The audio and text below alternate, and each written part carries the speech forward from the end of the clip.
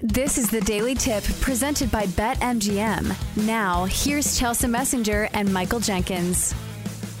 So let's talk a little Red Sox. If you fine folks up there in Boston want to bet on the Red Sox, we're going to tell you all the ways you should or should not put your money. We're bringing in Andy Gresh, the co-host of the Gresh and Faria show on WEEI up in Boston, 93.7 FM. Good God. You can find him on Twitter at The Real Gresh. So Andy, I like having on local people because they can always give us a thermometer on how the fan base is feeling. What's the thermometer reading for the Red Sox fan base going into this season? There isn't one right now. Honestly, the Bruins and the Celtics are so big at this point, and the championship expectations are so high that right now the Red Sox are just kind of there at this point. I know at last check at Sportsbook Rhode Island down near where I live, you're looking at the Red Sox plus 4,500 to win the World Series. They're not even within shouting distance in terms of odds, in terms of winning the division. So quite honestly, it has been Celtics and Bruins heavy up here for a lot of people. And, when the Red Sox hit opening day, I think people will pay attention. People are not thrilled with the way management has kind of handled this offseason. So, Andy, I want to ask you about that. And I'm not a baseball idiot, but certainly I don't follow the Red Sox as intensely as Boston fans do. So let me ask the broad-based question that I think a lot of baseball fans want to know. Why do you sign Rafi Devers instead of Xander Bogaerts? Well, I think they had a valuation on Xander Bogaerts early on that they were pretty much going to stick to as an organization. And I think they viewed him as a guy who should have a much shorter deal. And I think they were thinking $160 million, something along those lines. To me, management was completely caught with their pants down when it came to the years and the amount of money that Bogaerts ended up getting. We knew the Red Sox would come up short around here. I don't think we knew how short it would turn out to be. And then with Devers, it was the whole, try to buy a year early, then a year late. Don't let him get to free agency. It's real simple. If the Red Sox wanted Xander Bogaerts, they would have kept Xander Bogaerts. Stroking the check and signing it was not a big deal for John Henry. It was very much an organizational decision, I think, led by Chaim Bloom, that they were going to put a value on Bogaerts, and that's it. And when fans started to revolt a little bit, and they had this Red Sox weekend out at MGM Springfield, where the diehards of the diehards who paid to go there booed the owner. Then they turned around about 10 days later, I think it was, and signed Rafi Devers. So they had to do something to kind of calm everybody down. But signing Xander Bogaerts, it was almost fait accompli from the beginning that he wasn't coming back. Okay, so the good news is that the market is very low on the Red Sox. So maybe you can get some value in playing a win total, because here's the thing. The Red Sox 78-84 last season, their win total at BetMGM is 77.5. So the hopes aren't high, but it's a pretty low mark to reach. Is there any way the Red Sox go over their win total? No question, and really it's tied into health. I mean, if the starting pitching that the Red Sox have acquired, knock on wood, somehow stay healthy, and you get 4 of those starters that can give you between, 27 and 30 starts, let's say, then maybe you got a chance with the bullpen that they built. I think that number is going to be a close shave. I don't know offensively, honestly, how good the Red Sox are going to be. Yoshida's going to pencil in somewhere at the top of the lineup. And you got guys like Justin Turner. You got a lot of nice little pieces, but you really don't have the megastar. And Rafi Devers is a great player, but he's not at that Manny Ramirez, what we're used to in Boston of the 40 homers, 130 RBI, voice of the organization. Not that Manny was. That was David Ortiz, but you get my point. So really the worries are on offense. But if the pitching holds up yeah, there's a chance they could definitely hit that over. I think if everything goes perfect for this team this year, this is still a 500 team or maybe a game above. Now, that allows you to cash an over-under. I know a lot of people love to bet the over anyway because why sweat the under? But I think it's just slim pickings for the Red Sox in terms of the betting market this year. I'd like to see some individual totals, wherever they set Devers at. I don't know where exactly that's going to land on. And now that we've got, online betting locally here in Massachusetts, I'm sure a lot of those numbers as the money comes in early might change. So we'll see how many sharps are really on particular numbers with the Red Sox, knowing that the market's going to react to all the locals that are probably just going to bet the over all the time. We're talking with Andy Gresh, co-host of the Gresh and Faria show on WEEI 93.7 FM.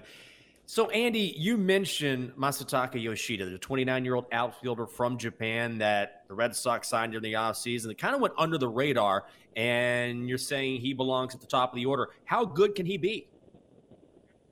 Great question. I don't think anybody knows. Honestly, I don't even know if the Red Sox truly know what they have in this guy because we've heard a little bit of everything, right? He's got some pop in the bat. Fenway Park will work perfectly for him, but he's adapting to American pitching. He's adapting to a different culture. He's adapting to a different organization. A lot for Yoshida to kind of take in and thrive and be successful. So I in terms of betting markets with Yoshida, I'd have to be real particular if I'm going to drop a couple of bucks on that guy because I just don't know what he is. Now, obviously, Alex Cora has kind of talked about, he got some flexibility with the dude. So it'll be interesting to see where he lands in the lineup based on what they see in spring training. But some of their early returns are he'll be up towards the top of the lineup. I think the betting market, it's going to have to react to the rules of the game. For anybody who plays fantasy baseball, if you're in one of those 5x5 leagues, stolen bases was like the category where a lot of people were like, yeah, go ahead, go win stolen bases. Well, now it's going to be a little different, with some of the changes to the game, the pitch clock, the wider bases, stuff like that. It'll be interesting to see how the betting market reacts to certain categories with certain players based on the changes baseball's making. But I'm kind of a stay away from Yoshida, maybe try to pick something up during the season, but I just can't predict anything effectively with that guy going into this year. All right, so you were talking about the health of the Red Sox and how maybe that can be a factor that helps them because maybe they won't be as hurt as they were last year. How's this for some good news? Chris Sale back in the rotation. It looks like making his return, at least in Grapefruit League action. How big is this for the Red Sox? Well, it can be big. Notice I said can be big because this guy finds different ways to get hurt. I know you're both youngs, but if you look up the different ways that Kevin Mitchell of the Giants and the Reds ended up getting injured during his Major League Baseball career, he had like a hard sneeze, pulled a rib muscle, had a hard fart, missed a couple of days. Like, that's Chris Sale. Chris Sale freaking fell off a bike where he was going to get lunch. So what else is this guy capable of? It's like he can walk into a door and end up, going on the DL for 2 weeks. So on paper, it feels great that Chris Sale is back. Also, you look at him and go, when's he going to break again? Because ever since he signed the extension under Dave Dombrowski, the only thing consistent about Sale is that he's gotten dinged up. But to the point earlier, if that guy stays healthy and makes 25, 27 starts, then the Red Sox maybe have a chance to have a better year than predicted. It's a lot of – honestly, this is a thin ice year for the Red Sox. As long as the pond can stay cold enough for them to walk on the ice and stay healthy, they might be okay. But at any point, they could take a step and be swimming with the cold fishes. Andy, we got about 3 minutes left here, and everything I read about the Red Sox is that this is not a very deep team. So who is the one player in that lineup outside of Yoshida who needs to have a really good season for this team to surprise? It's got to be Alex Verdugo. They need another guy to step up in the middle of the lineup. And, Verdugo was a part of the Mookie Betts deal. And for those Red Sox fans that can't let go of Mookie Betts, they constantly look at Alex Verdugo and is this guy going to be great? He ain't turning into Mookie Betts. However, what is the ceiling for Alex Verdugo? We hear that he's a guy, and he has shown pop in his bat before. I would love to think of Alex Verdugo as someone more than a 20 home run, 75 RBI type guy. And some would say to me, man, 75 RBI for a guy like that, it feels like a lot. But they need that guy to step up in a big way. Every bit as much as they need Chris Sale upright to stay healthy, they need Alex Verdugo to have a career year. And I do believe he is in his last year of arbitration. So if you play the theory of, guy's in a contract year, a real contract year, where he can go out and make money, not an arbitration contract year, a lot of those guys end up playing above the numbers because, it's the dirt farmer dangling the carrot in front of the donkey, as Jerry Seinfeld would say. Alex Verdugo, also one of a host of former Dodgers, it seems like, that are now on the Red Sox now with Justin Turner, Kike Hernandez. They got Kenley Jansen. So it's interesting to see that dynamic move east. Great stuff from Matt Gresh today, or Andy Gresh, excuse me. I was thinking of other players. Co-host of the Gresh and Faria Show on WEEI. Also on Twitter, The Real Gresh. Follow him, give him a follow, a like, whatever. Great stuff today. Thanks for joining the program, Andy. No problem. See you guys later. For more, listen to the Daily Tip presented by BetMGM. Weekday mornings from 6 to 9 Eastern on the BetQL network, the Odyssey app, or wherever you get your podcasts.